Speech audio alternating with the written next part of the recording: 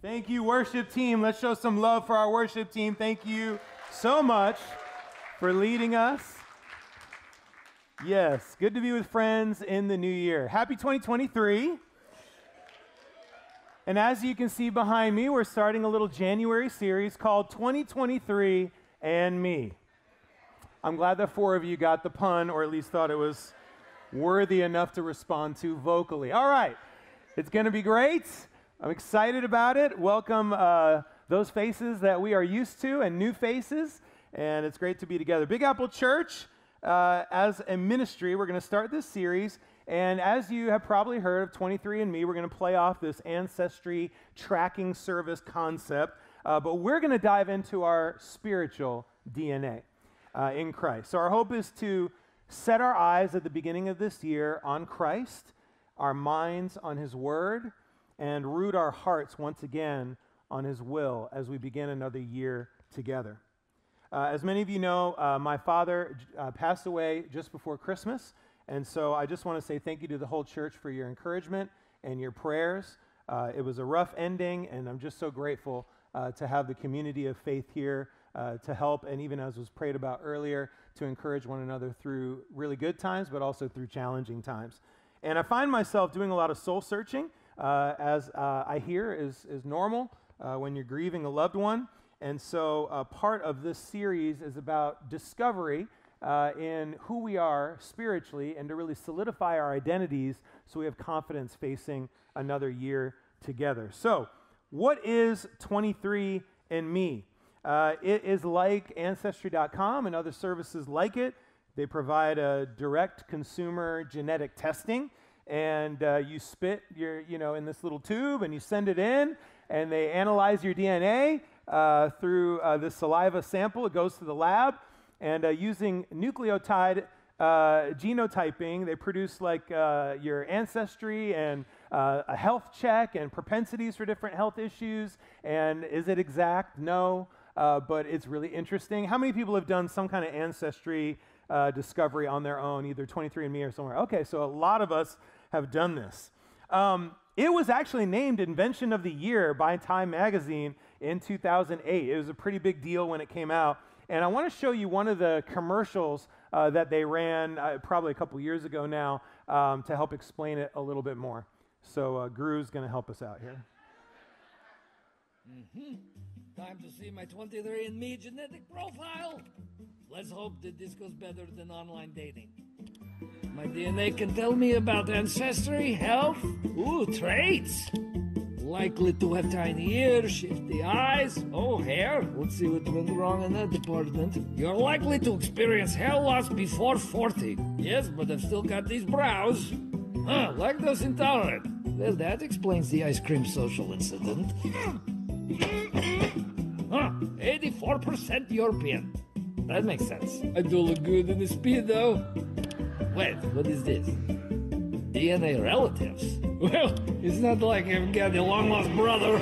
Holy moly, I got the long-lost brother! My brother! No matter what you're looking for, you'll be amazed what you can learn about yourself on your genetic journey. Discover more about Gru and you at 23andme.com and see Despicable Me 3 in theaters June 30th, rated PG. All right, so if you didn't understand, you understand a little bit more. Thank you, Gru, for explaining what this is all about. And it can connect you with relatives that you didn't know you had. Arlene and I did this a few years ago. We sort of gifted this little DNA kit to ourselves. And I think I mentioned this in the Ruth series that we did in the fall, that hers was full of all kinds of fun surprises and all kinds of connections to different nations around the world. Mine was no surprise. I was just a Jew from Eastern Europe. But that was okay. I mean, sometimes it's good not to have surprises. That's all right, too. But the other stuff was kind of amazing. And as I went into it again this week to prepare for this lesson, I was reminded of some of the things that were just really out of the blue and kind of wild. And I don't know if there's magic involved, but it said that I was less likely to be afraid of public speaking. If they just tell everyone that, that's not true. So I thought that was interesting. Maybe they did research and found out what I was doing for a living, and then I don't know. It says that I am less likely to consume caffeine. And those that know me know I don't drink coffee. I'm the one New Yorker that doesn't. No, I know there's a few others. It says I like cilantro, which is true. I don't know how, and that I can match musical pitch. I do not have perfect pitch or relative pitch, but I can match it. Isn't that wild? So really, this is not a commercial for 23andMe. I'm just saying there were some interesting things that came out of this little exercise. And I think it's okay and even good to be curious about our roots, our origins, where we're from, who we're connected to. And that's really what this series is going to be all about. Today we're going to ask the question, who am I? Now, it's part of sort of the natural, I think, human proclivity to ask this question. And especially in our maybe teenage years and college years and beyond, we ask this a little bit more. We're discovering ourselves. We're trying to figure out who we are. And the danger there is that we decide who we are, and then as the years and decades go by, we stay in sort of a unchanged, unmoving, perhaps stubborn bubble of who we decided we were when we were young. And we don't want to get stuck, right? And we don't want to get stuck repeating maybe sins of the past as we approach a new year. And so we want to keep an open mind as we discover, yes, on the very basis and the essence of who I am in Christ, I know clearly who that is, but I'm open to being different as I grow. And so this is part of a natural question we ask, who am I? And maybe you find yourself asking that question again. Maybe the new year is an opportunity for you to go, what am I doing here? You know, what's my goal? What's my purpose? What am I all about? And I know COVID has definitely put a lot of those questions on our minds as well, not to mention the fact that we just spent a lot more hours at home thinking than kind of being out and doing things. And so when we have some idle time, we're asking some of these deeper questions. Now, I could answer this question in a lot of different ways. Who am I? Well, I'm a man, I'm a husband, I'm a father, I'm a New Yorker, I've lived in California and Oregon and Utah and England, I love art and music, I love food, you guys all know that. But what 23andMe and all of these answers fail to comprehend is our spiritual DNA, our divine genetics, and how that helps us answer the question, who am I? Now, for most of us in this room and online who are watching, we view this church family, the family of believers, and our spiritual identity as really the key, one of the key components in understanding how we operate in our lives, what makes us tick. And the church in that case is not just a cultural Sunday practice, it is an everyday spiritual part of our lives that reflects the internal conviction about who we are in Christ. I love this passage in Colossians 3:3. It says, "For you died, and your life is now hidden with Christ in God." In our faith, we believe that a transformation occurs when we go from not following the teachings of Jesus and not being a committed believer to deciding, I'm going to be a disciple who follows Jesus, I'm going to repent of my sins and be baptized. We believe in this transformation. And we say goodbye, in essence, to an old life, and we say hello to a new one. So to repent and be baptized, and a lot of us understand this from the scriptures like Romans 6, we bury our old lives and we rise to a new way of living, just like Jesus died on the cross and then rose on the third day. And so as I'm thinking about these concepts and also thinking about my life, I started going through old pictures. Anyone do the old picture? Anyone particularly over the holidays find themselves looking at old pictures? All right, for the 11 of us, you can relate to this. Maybe it's not everybody, but every now and then you get caught in the rabbit hole of old pictures. That could be physical pictures, it could be Facebook. I'm not saying in the digital world, so if I said, were you on the gram a lot this holiday, I know more hands would go up, that's fine. But I found this old picture of myself when I was about 7 years old. I didn't expect that reaction, but that's fine, I'll take it. What I saw when I saw this 7-year-old version of me is a very shifty little 7-year-old. Now, my mom is here, and I think she would tell you that I was generally a pretty good kid around this age. We were living in England. I had the little collar pop, as was done in the 80s, I guess. I had my little Oxford sweater on, repping where my dad was going to school. And yet, you can see I'm not looking at the camera, right? And I know, you don't know this because you didn't know me, but I was plotting at that moment. Because I have a little brother, and I loved doing things to my little brother. All in good fun, nothing permanent, I hope, but just And these were moments where I wasn't necessarily aware of what was going on, but thinking, what am I going to do with him next? Of course, we're very close and best friends to this day. But I look at this and I fast forward 10 years to when I'm 17, and what a different person I was. All that plotting turned into some real life trouble. And by 17, very rebellious, very lost. And I'm sure my mom can attest to that too. Please don't ask her. So then at 21, I go through this very super intense crisis, and all kinds of stuff happened in my life, and a spiritual transformation begins to take place. It makes me think about this word hidden. I don't know if it crept out to you or stood out to you in some way when you read it for the first time in Colossians 3:3, but what does it mean for a life to be hidden in Christ? That seems like a strange word. I thought we're supposed to be, unhidden and revealed and disclosed to the world. This is who I am. And it doesn't really mean that, like we're hiding anything. And I had to do a little research and read the Greek on it. It's from this word that we have, crypto. Does that sound like anything? So crypto in the Greek means concealed or properly covered, hidden, away with. I know some of us are wondering where our cryptocurrency is hiding right now. Where did it go? I don't know where it is. But the point here is that God is hiding us in a way that protects us from the world, that we're under his wing, that he seeks to make sure that we have refuge in him. It's that kind of hiding. It's when the boogie monster is going to come into your room and you hide under the bed. God's the bed in that situation here, right? God is able and willing and full of love to cover us, to hide us away from the harm that the world wants to impose. The Christians in Colossae were scared for their lives at this time. So when Paul writes a letter to the church, he's helping them remember you're hidden in Christ. And so he's going to do his best to protect you on this earth while you're here, but really he was trying to help them understand the eternal plan that God had for their lives, that the world can't see or touch the true self, the true divine DNA in you, which will go on past the pain of this life and past this life itself and into eternity. It's kind of like, I think about it this way. Eternity is when you're sort of, you're not just hidden, you're completely in a different realm. But on this earth, I think of Harry Potter's invisibility cloak, right?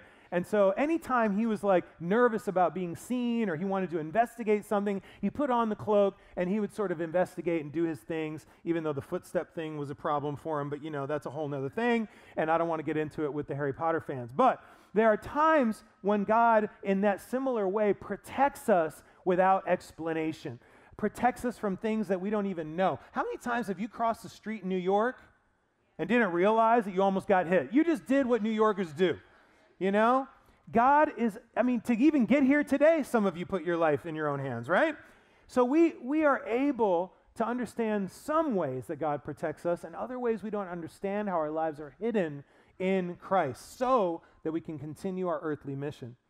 Professor Moo's commentary of Colossians says this, your life is now hidden. The believer's union with Christ in death, burial, and resurrection provides the Colossians with the spiritual security that they were craving, including especially forgiveness and protection from evil spiritual powers. So I have two brief points to help us lock in to this concept of who we are in Christ as we prepare for 2023 and me. The first point is rooted in Christ. Rooted in Christ. Talk a little bit about this idea of spiritual genetics and divine DNA. So in 1 Timothy 6:13, it says God, I'm just picking a little portion of the scripture out, but it says God who gives life to everything. If you believe in God, and you believe that all life, in a sense, is what we would call God-breathed, that the creation is divinely originated, that whether you think it was 7 days or 7 million years, the genesis of life had a starting point. And therefore, we all trace life back to that starting point and that creator.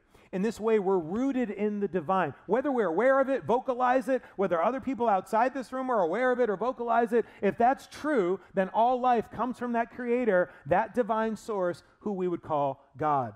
This is a common denominator in the ancestry of humanity. It's interesting, Colossians 3:4, which is right below it on the screen, we see it says, Christ who is your life. And so if we accelerate that thought forward, we're not just from God. God didn't just make us all, but now as we have free will, we decide how we're going to live the life that he gave us. You guys still with me? So we see like this all over the New Testament. This the conflation of these words, life and Christ. Life and Christ. Life in Christ. Life because of Christ. Christ who is our life. And so we start to think about our daily lives and all the things we do. You know, I brush my teeth and I put on my clothes and I go to work, and we need to start to remember the meta. You know, what's the bigger picture here? What does it mean for Christ to be my life? Who am I in Christ? If I think about that concept, how does that change my behavior in everything that I do? If I have Christ who is my life on the subway, how does that change my behavior on the subway? Maybe it doesn't at all. You guys are saintly subway riders. But if that thought is constantly on your mind, how does that change the way you behave? How does that change your words? When you're in an argument with your spouse or roommate or mom or dad or brother or sister, if you have the thought pervading in your mind, Christ who is my life right now, how does that change your conversation? Now, a lot of us, we get in these big arguments because we're not thinking about Christ being our life, right? And then it escalates because it's all about us living our life, not Christ being behind the wheel. You know, again, consider the context of Colossians as we read this passage. Roman police were killing Christians all over the empire. So the idea that Christ is the motivation and the battery that fuels the energy for our life helped give them the courage to be able to even walk outside. We have it easy compared to them, right? And we have it easy compared to a lot of people around the world. We got to be grateful for that. That's a way that Christ is hiding our lives from the harm of the world. It doesn't mean that we're impervious to the pain. We're going to go through pain, but it helps us to be able to move on. In Romans chapter 6 and verse 23, it says, the gift of God is eternal life in Christ Jesus our Lord. So part of our lives being hidden in Christ means that we also have this reservation in heaven. You know, we have a new restaurant in our neighborhood, and it's like impossible to get a reservation there. Have you ever tried to get a reservation at a restaurant and just got denied multiple times? All right, no one in this room. That's okay. You guys have secrets I know nothing about, and I would like to know how to get a reservation. I think God's just protecting my wallet. I'm not supposed to go, and so I'm being blocked. So hard to get a reservation, right? In some ways, it's hard to get a reservation at a New York City restaurant than heaven itself. Seems crazy how accessible it is for anyone who believes and follows Jesus can have the reservation waiting for them. It doesn't make sense, but there it is. It goes with the territory being hidden in this way, being rooted in Christ. In 2 Timothy chapter 1, it says, in keeping with the promise of life that is in Christ Jesus. Paul writes to Timothy, reminding him, because Timothy was going through some challenges in his life and ministry, so it's good for him to be reminded that this life in Christ is different than life in the world. It is unique and distinguished from a typical human life. And it comes with all these promises of the gospel. In Acts chapter 20 and verse 24, here says, however, I consider my life worth nothing to me. My only aim is to finish the race and complete the task the Lord Jesus has given me, the task of testifying to the good news of God's grace. So because we're connected to our divine DNA, our lives in the world only serve the eternal trajectory. It doesn't mean that our lives here mean absolutely nothing. No, they mean so much in so far as they are under the guise of our spiritual thinking. In Galatians 2:20 here as well, it says, I've been crucified with Christ, and I no longer live, but Christ lives in me. The life I now live in the body, I live by faith in the Son of God, who loved me and gave himself for me. Again, as Micah prayed about, a lot of us have been suffering and grieving and going through challenges. The body is fragile. We've been praying for people going into surgery, bones broken, conditions, some fatal, some folks that are older, some that are younger. And we beg God to do what he can to protect these fragile bodies, but our bodies are very fragile. You know, the media wants to convince us that we're going to be young forever, that we're going to be the way we looked at 18 forever, right? And there's all kinds of stuff you can do and pay for to try to make that happen, right? So doing their best to try to elongate the fragility of life. But isn't it inevitable that we will break down? I'm not trying to be morbid here, okay? But that's going to happen. Anyone have teeth problems lately? You don't have to admit it. You don't have to raise your hand. I'm just saying. Some of the worst pain, right? Just like shoots right into your brain, right? Like, why are my teeth falling out? I'm only 30 years old. Like stuff happens. The body starts to break. Ecclesiastes talks about this, right? The teeth start to fall out. That's what the Kohelet is saying. The body is fragile. Isn't it amazing that we have something that we can actually bank on? The eternal in the world is seen as ephemeral, is seen as spirit, is seen as nothing, as smoke. Those of us who have been awakened, who have been spiritually woke, understand that this is actually the stuff you can trust. Love, you can't measure it in the way that you can quantify in a test tube, but we all understand that that's something you can trust if you have that. So spirituality, Christ, and I know I'm getting into the ontological element of this. Thank you, Alfredo, for introducing us to that $20 word. But guys, this is what it's all about. Why do you come to church? Because this is the most handsome, fun, comical group you've ever been a part of, that it's free drinks. And no, come on. We're not that fun. I think we're fun, but we're not that fun. We are handsome, but not that handsome. We're smart, but not that smart. Why? Because of something bigger. This is it. If that's all you hear today, and walk out with reminded that we're here because of God and not because of the human connection, even though those are great bonuses, then that would be a victory starting 2023. That's being rooted in Christ. What does it mean to rally in Christ? Rally in Christ. And this I've been thinking about as well, because it's been a challenging year, 2 years, 3 years. And I know you're going to hear that a lot. You have heard that a lot, and maybe it's getting old, but it's true. And one thing that I'm very proud of the church about is how we've rallied around each other during very challenging times. When things got really bad in what they were calling the epicenter of COVID, and it was bad. If you weren't here, you will hear stories if you ask. But there's something in the spirit, not just of a New Yorker, but I think of New York Christians. And whether you're here in 9/11 or here during some of the challenges of the church or here through COVID, there's something about the disciple spirit here in the city that rallies in the middle of crisis.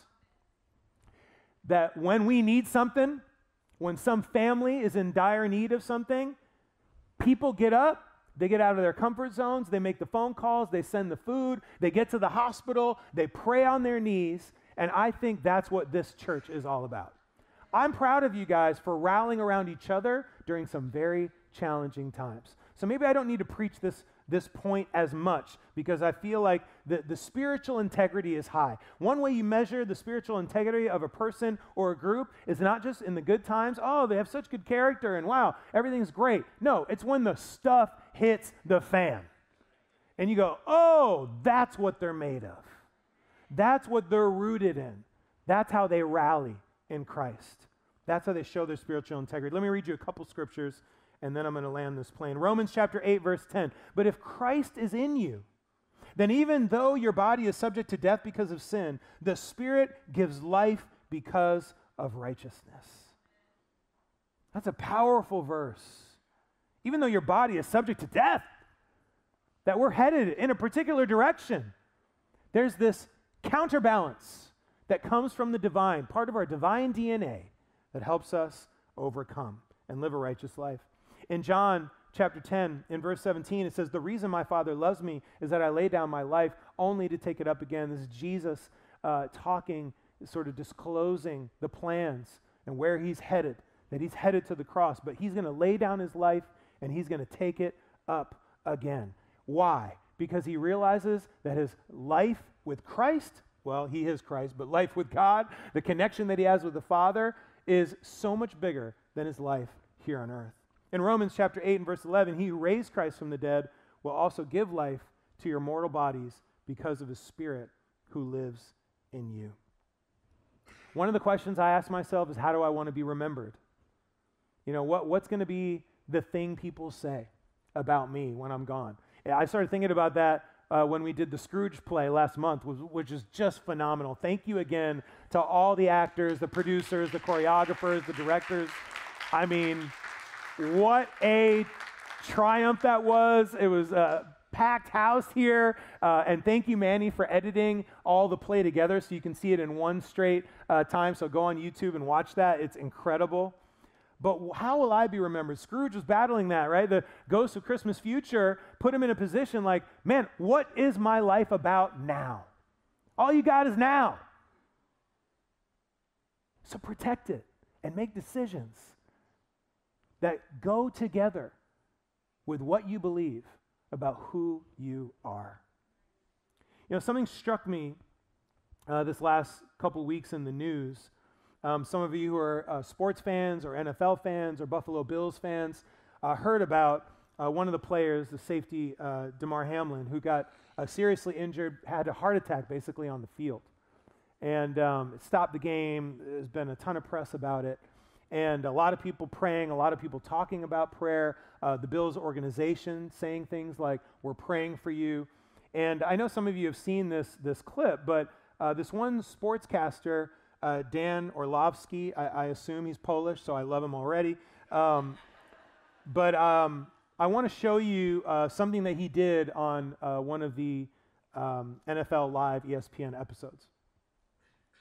Football gave me everything, you know, and I think even through the midst of absolute tragedy last night, I think you saw some of the beauty of football as well, that it's brought us all here together. You know, like, this is a little bit different. I've heard it all day, like thoughts and prayers. And you just heard Scherf and Jonathan Allen say, like, all we can do is pray for him. And I've heard the Buffalo Bills organization say, like, we believe in prayer. And maybe this is not the right thing to do, but it's just on my heart that I want to pray for. It is.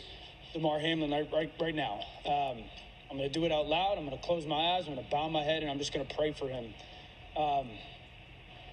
God, we come to you in these moments that we don't understand, that are hard, because we believe that you're God, and coming to you and praying to you has impact.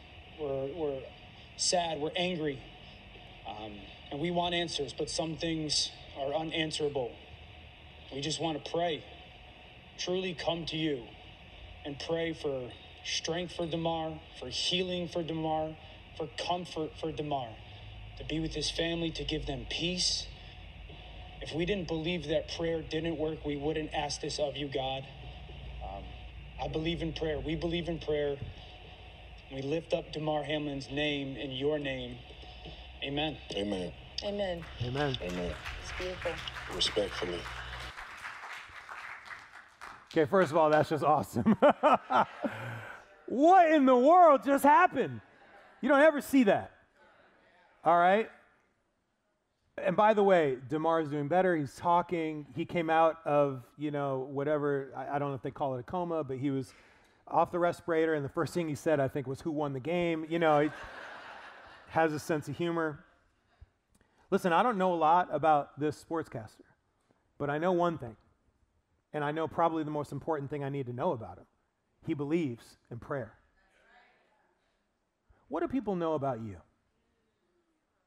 Are you willing to put it all on the line? I mean, he just did it. You could see him wrestling, right? At the beginning, he's sort of, now I knew what happened in the clip. Some of you guys just seen that for the first time. But he's sort of talking himself through it, right? Like, so, yeah, you know, they've been thinking about prayer and talking about prayer. And you know what? I'm just going to do something a little different right now. I'm going to bow my head. He's like getting the courage. I'm going to bow my head. I'm going to close my eyes. And I'm going to do what everyone's been talking about. And here we go. And he just, I don't know if the other two knew about it, but they closed their eyes and bowed their heads too. And at the end, they said, amen. Because even though standing up for who you are doesn't always garner support, it's right, and sometimes it does. So who are you as you start 2023?